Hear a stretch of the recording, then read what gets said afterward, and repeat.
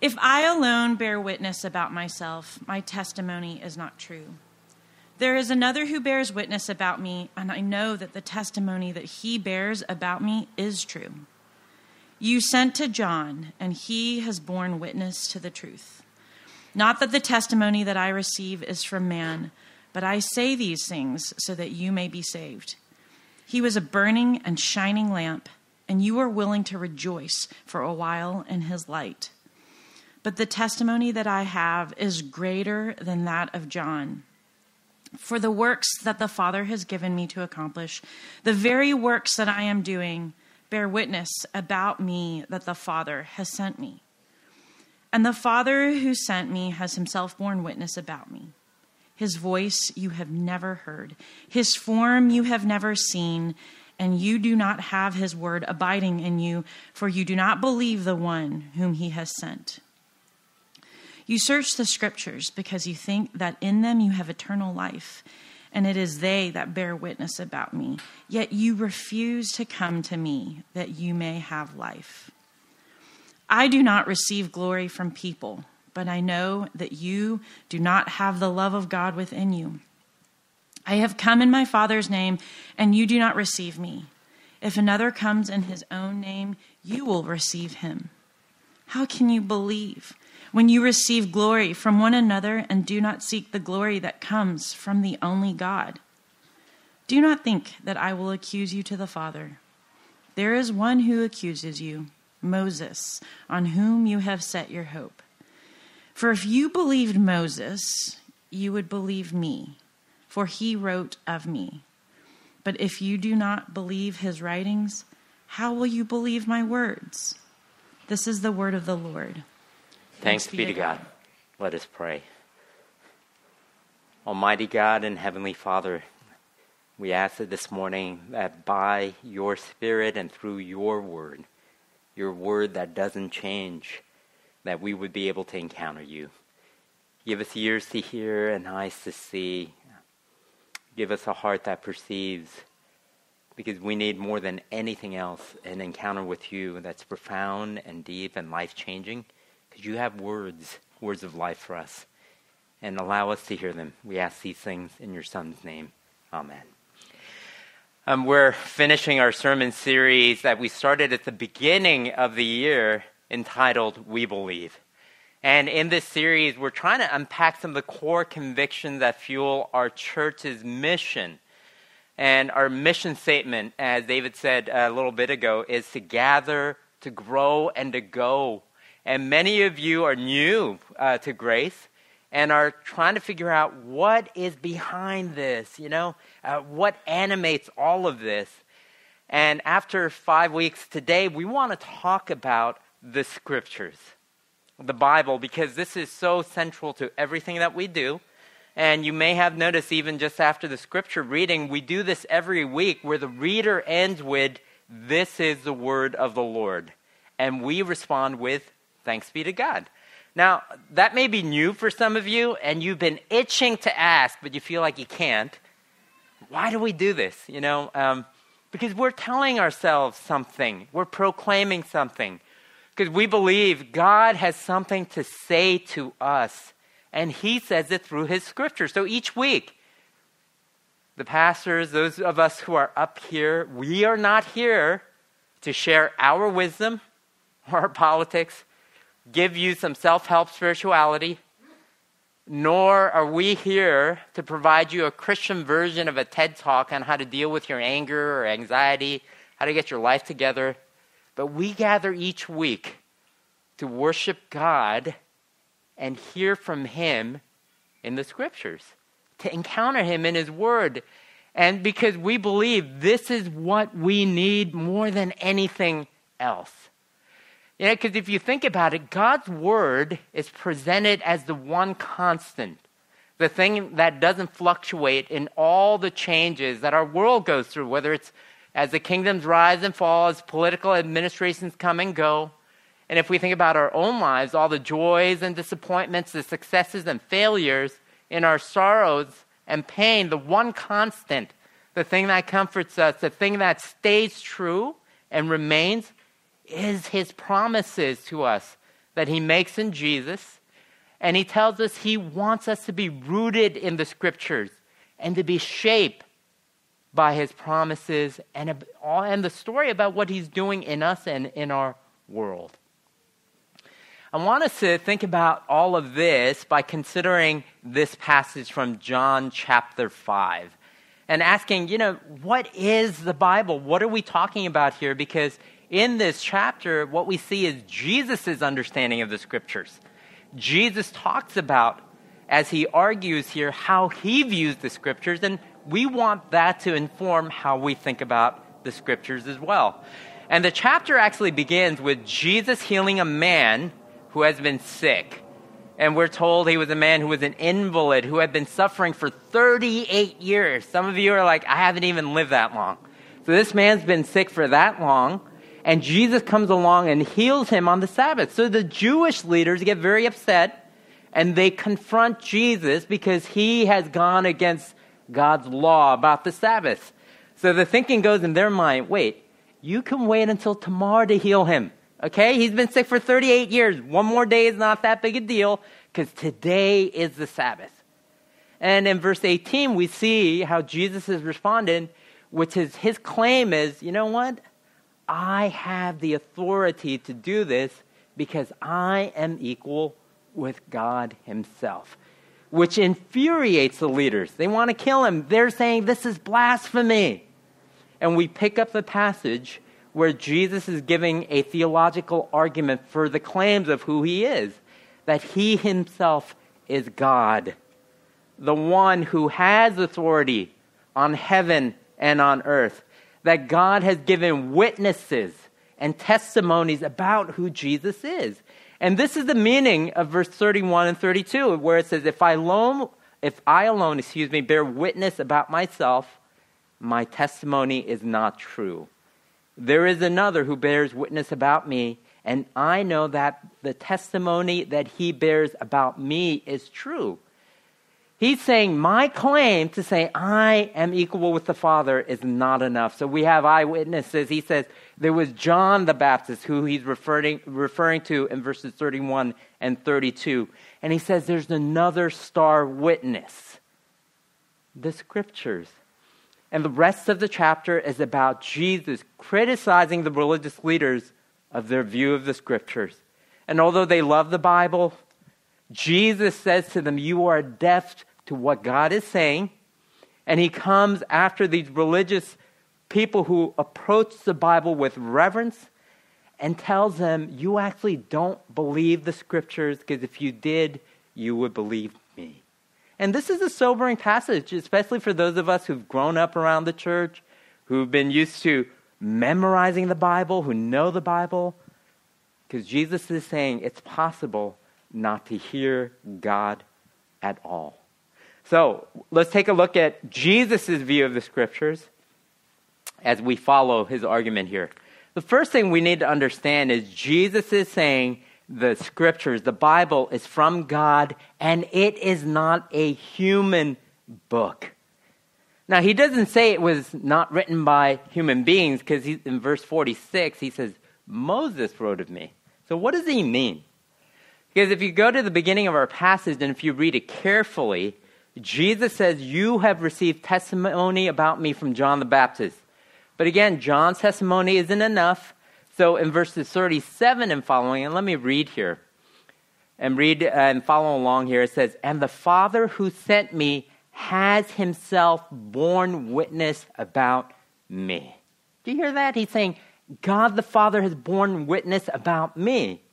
His voice you have never heard, you have never seen his form, and you do not have his word abiding in you, for you do not believe the one who has sent me.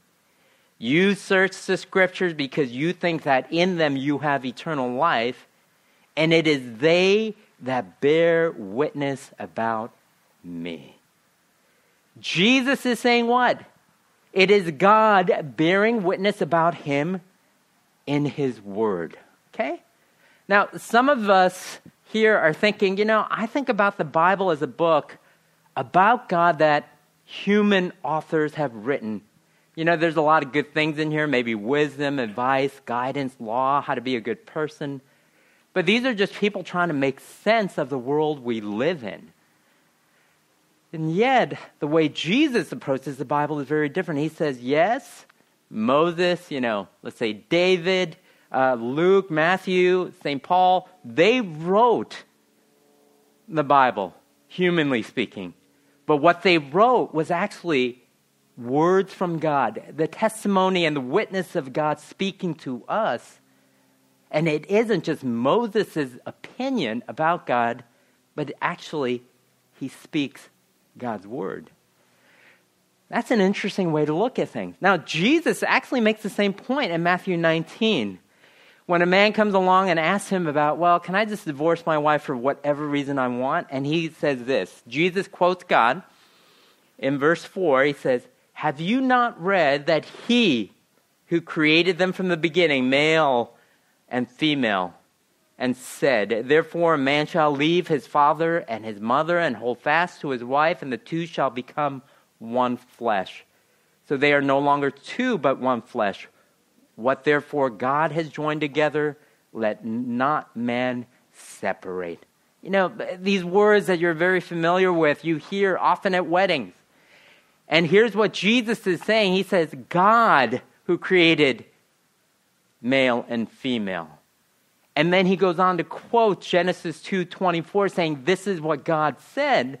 But if you go back to Genesis chapter 2, God actually didn't say that. The author of Genesis, Moses, wrote that as a comment about the creation narrative. But Jesus quotes Moses and says, that's what God said. You see what's going on here? Now, this is exactly what we read also in 2 Peter chapter 1. In verse 21, this is what the Apostle Peter says. For no prophecy was ever produced by the will of man, but men spoke from God as they were carried along by the Holy Spirit. Jesus is saying this. What you have in the Bible, what you have in the Scriptures, is although you have human authors, they wrote it. Moses, David, Luke, Paul. What was written by human beings is actually God's word to us. And he's asking, do you believe that? Because the answer you give to that question has huge, huge implications. Because if it is from God, gosh, because this is Jesus' point. Why don't you believe it? This is what he's saying to the religious people. This has huge implications for you, for life and for death. And that's a question that continues to hang in the air. Now, the second thing Jesus says is that this is actually God's word. He also is saying God is speaking to us, therefore it is true and trustworthy. Now, stay with me on this, because if you look carefully at this passage, he is saying to the religious leaders in the second half of verse 37, his voice you have never heard, his form you have never seen. Meaning, you've never heard directly from God, you've never seen God. And if you follow down the passage in verse 39, he's saying you still have the witness about me in the Bible.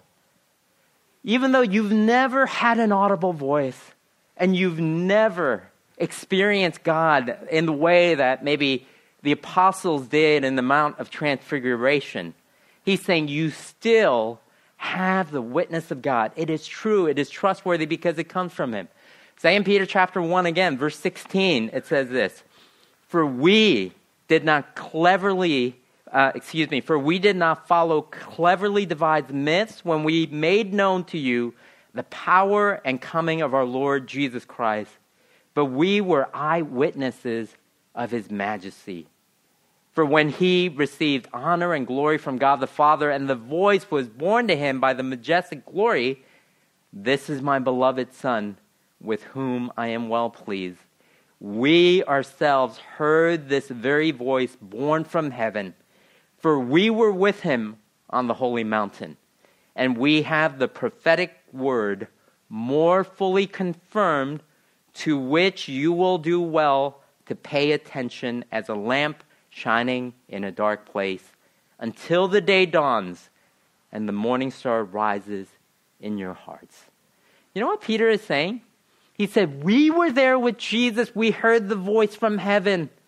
We saw him transfigured. We saw a vision that included Moses and Elijah. But we have something actually more certain, the prophetic word, the scriptures, the Bible. See? Now, some of you are saying, I've been trying to read the Bible to understand what God has said. And it would be a lot easier if I actually had a vision or if I actually heard a voice, okay, an experience that confirms this. And Peter is saying, you know what? You don't need a voice from heaven. You don't need a vision. You have something more certain, which is the scriptures. See, because if you hear a voice or have a vision, number one, it really could be God. Let's say that's possible. And that sometimes this happened. It has happened in the scriptures. But number two, we know it might not be from God because sometimes we take things that we believe, whether it suits our agenda or we baptize or part a certain thing that we believe about the way the world is, and we say, this is actually from God. And this is what the false prophets actually did in the Old Testament. If you go back to Jeremiah 28, the false prophets came to the Israelites and told them, hey, we're in Babylon, but you know what?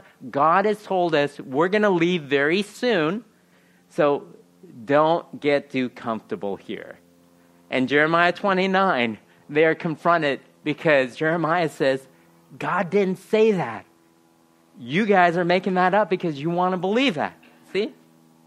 And they were there many, many years. So it could be from God.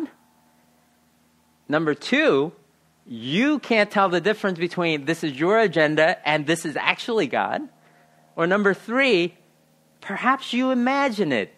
It's like you're looking at that sushi you left out overnight and you're thinking, should I eat it or not? I ate it. I'm not feeling great. But I'm feeling something. I'm imagining something. How do I know? You don't know. But when you open the Bible, what do you have? You have God's word, and the scriptures are saying it is trustworthy. And what Jesus is saying is, when you have the scriptures, you actually have God speaking to us. It is better than a vision. It's better than an audible voice from heaven. And it's true. It is trustworthy. And this is really hard for us to swallow because as David mentioned during the confession, sometimes people misuse the scriptures. And other times we feel like we read things in here and we're thinking, come on, we can't accept this anymore. We're smarter. We're awakened. We know more than the people did back then. These things belong to different times and different places. We can't accept that today. We have to revise this to fit our narrative and our world today. And if Jesus asks, why would you do that? We would say, well, the experts, public opinion would say, these teachings, these are outdated. And yet, Jesus says something very different. Look, these are God's words. We do not sit in judgment on God's word. It actually needs to go the other way. These things that are eternal, these things that are true, if it is actually from God, don't do what the religious leaders are doing because they're not paying attention. They're reading their own situation into it. And they're not able to see God has actually come in the person of Jesus. You see? He is saying, God is speaking, but you need to listen. Okay? And he's saying, how do you understand if it is true or not? He's saying, look at what the Bible said. And I think that's very hard for us. Because I think all of us, for the majority of us here, look, we all, I think, want that wonderful relationship with Jesus. Or even if you're curious and exploring Christianity, you're saying, I want that thing everybody talks about that you can get from Jesus. But I don't know if I want all this stuff about the Bible actually having authority over my life or speaking into my life or challenging me. We want all the good stuff about Jesus that we like. Forgiveness, renewal, being part of his church community, going out and do great things, feeling satisfied, but we don't want the scriptures to evaluate us. And Jesus says, you can't separate the two out.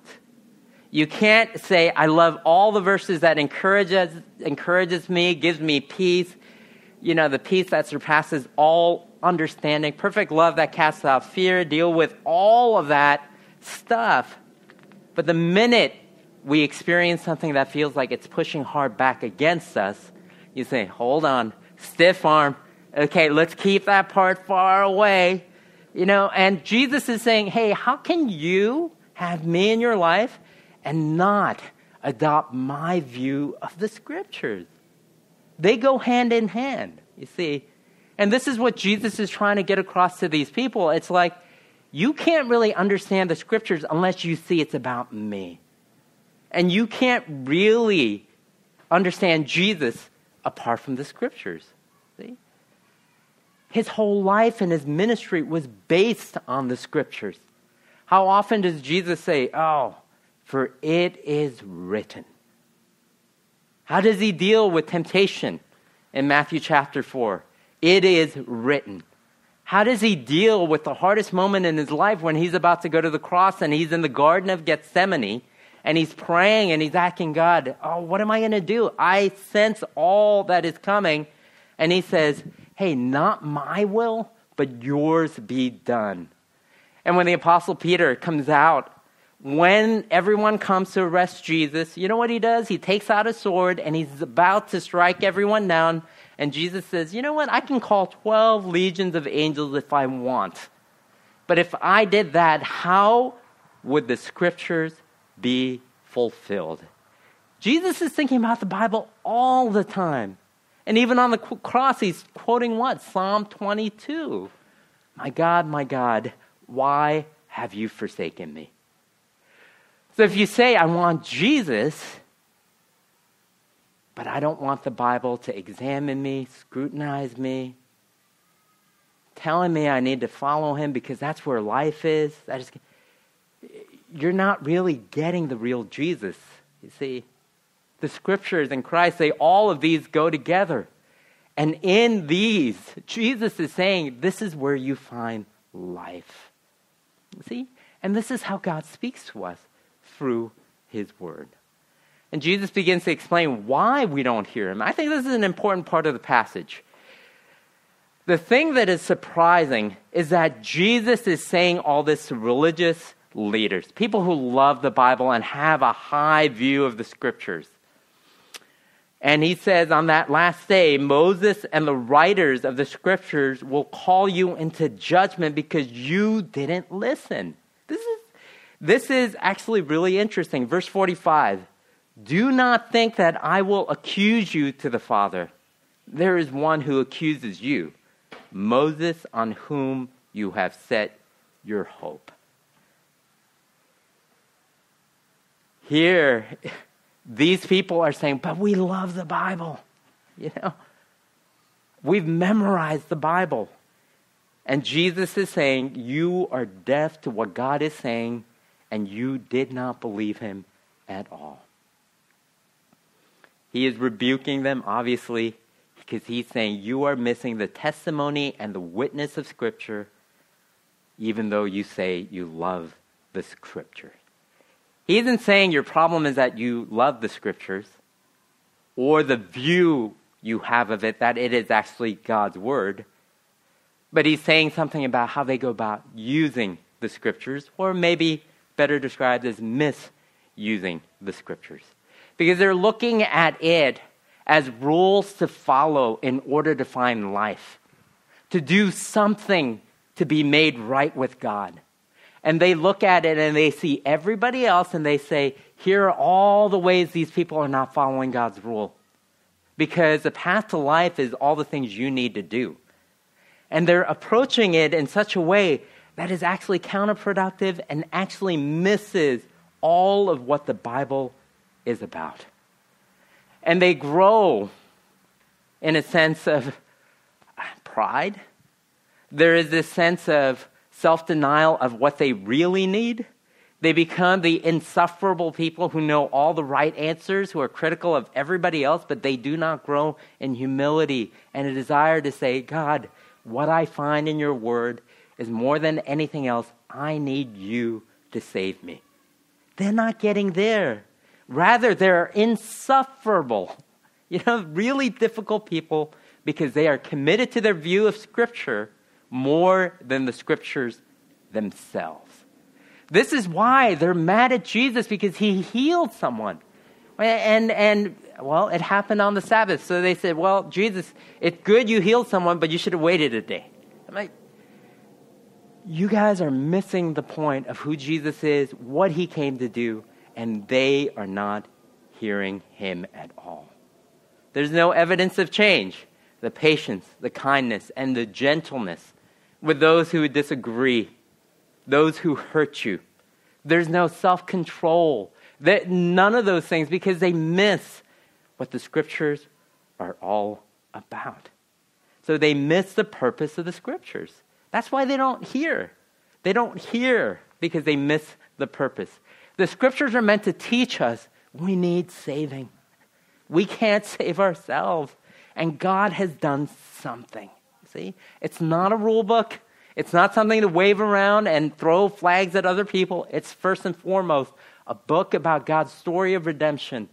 God saying, I love you so much that I have done something to make things right. See, that's the first thing. They miss that. The second thing Jesus says, the Scriptures actually has a point, okay? And I think we've seen this already, but there's this parallel between John the Baptist and the Scriptures, which are very important. He says the Scriptures testify to Jesus. And here's what the Scriptures actually do. They point to something. They point to something. Because what did John the Baptist do when people came to him and say, are you the one? He says, I'm not the one. There's one who is coming. See? The Bible actually points us to Jesus. This is what Christ is actually focusing on in this passage. If you're reading the Bible carefully, okay, and you're noticing every story, every law, in many ways is a signpost to a reality that points to Jesus. Look at verse 46. What do you think it means by this? For if you believe Moses, you would believe me, for he wrote of me. He wrote of me. Now, if you're a Bible scholar and know your Bible, you're going to say, where did Moses write about Jesus?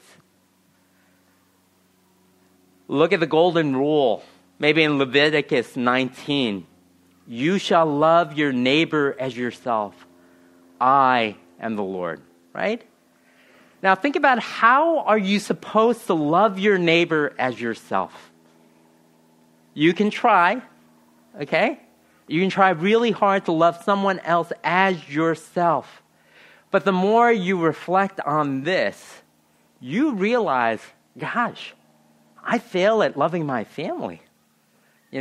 Valentine's Day is coming up. I fail at loving my wife well,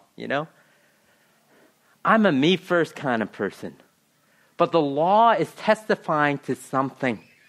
That there is only one who actually loved his neighbor as himself. And that was Jesus. He loved us so perfectly, he gave up his life for his neighbor. He saw those who were his enemies, and he said, I have compassion on them. Father, forgive them, for they do not know what they do. Moses wrote of the one who is to come. All of these things are pointing us to something, to Jesus. Yeah, this is why the Apostle Paul says the law is a schoolmaster. That's what it says in the King James Version, or guardian in our modern version, to bring you to Jesus. This is in Galatians chapter 3. Because if you think you can obey the law by trying hard enough so that you feel good about yourself, and God is now in your debt to do things for you, he's saying, you can't. The whole point is you can't. Only Jesus can. And when you begin to understand that, he says, this is what begins to transform you. Because on the last day, it says, the scriptures will accuse us. His voice you have not heard, his form you have not seen, and you do not have his word abiding in you, for you do not believe the one whom he has sent. See, if you read the Bible without seeing how it connects all to Jesus, it's saying it's going to judge you.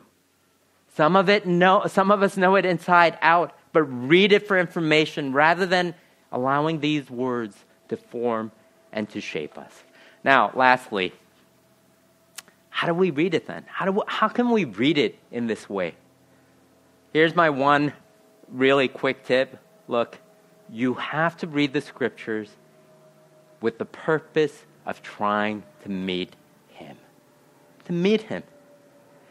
Reading it for information is different. Reading it to study it, to criticize is different. Reading it to say, God, I want to meet you. I want to meet Jesus.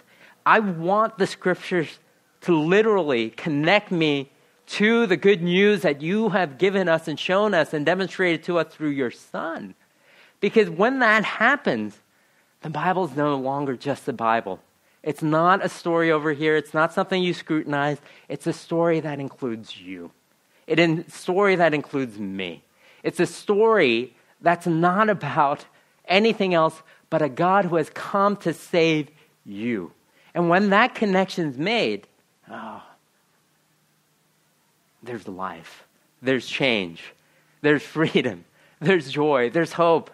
There's comfort. And this is what we're being invited into. The scriptures. Jesus isn't here to be your life coach or your personal chaplain. He says, I'm here to save you.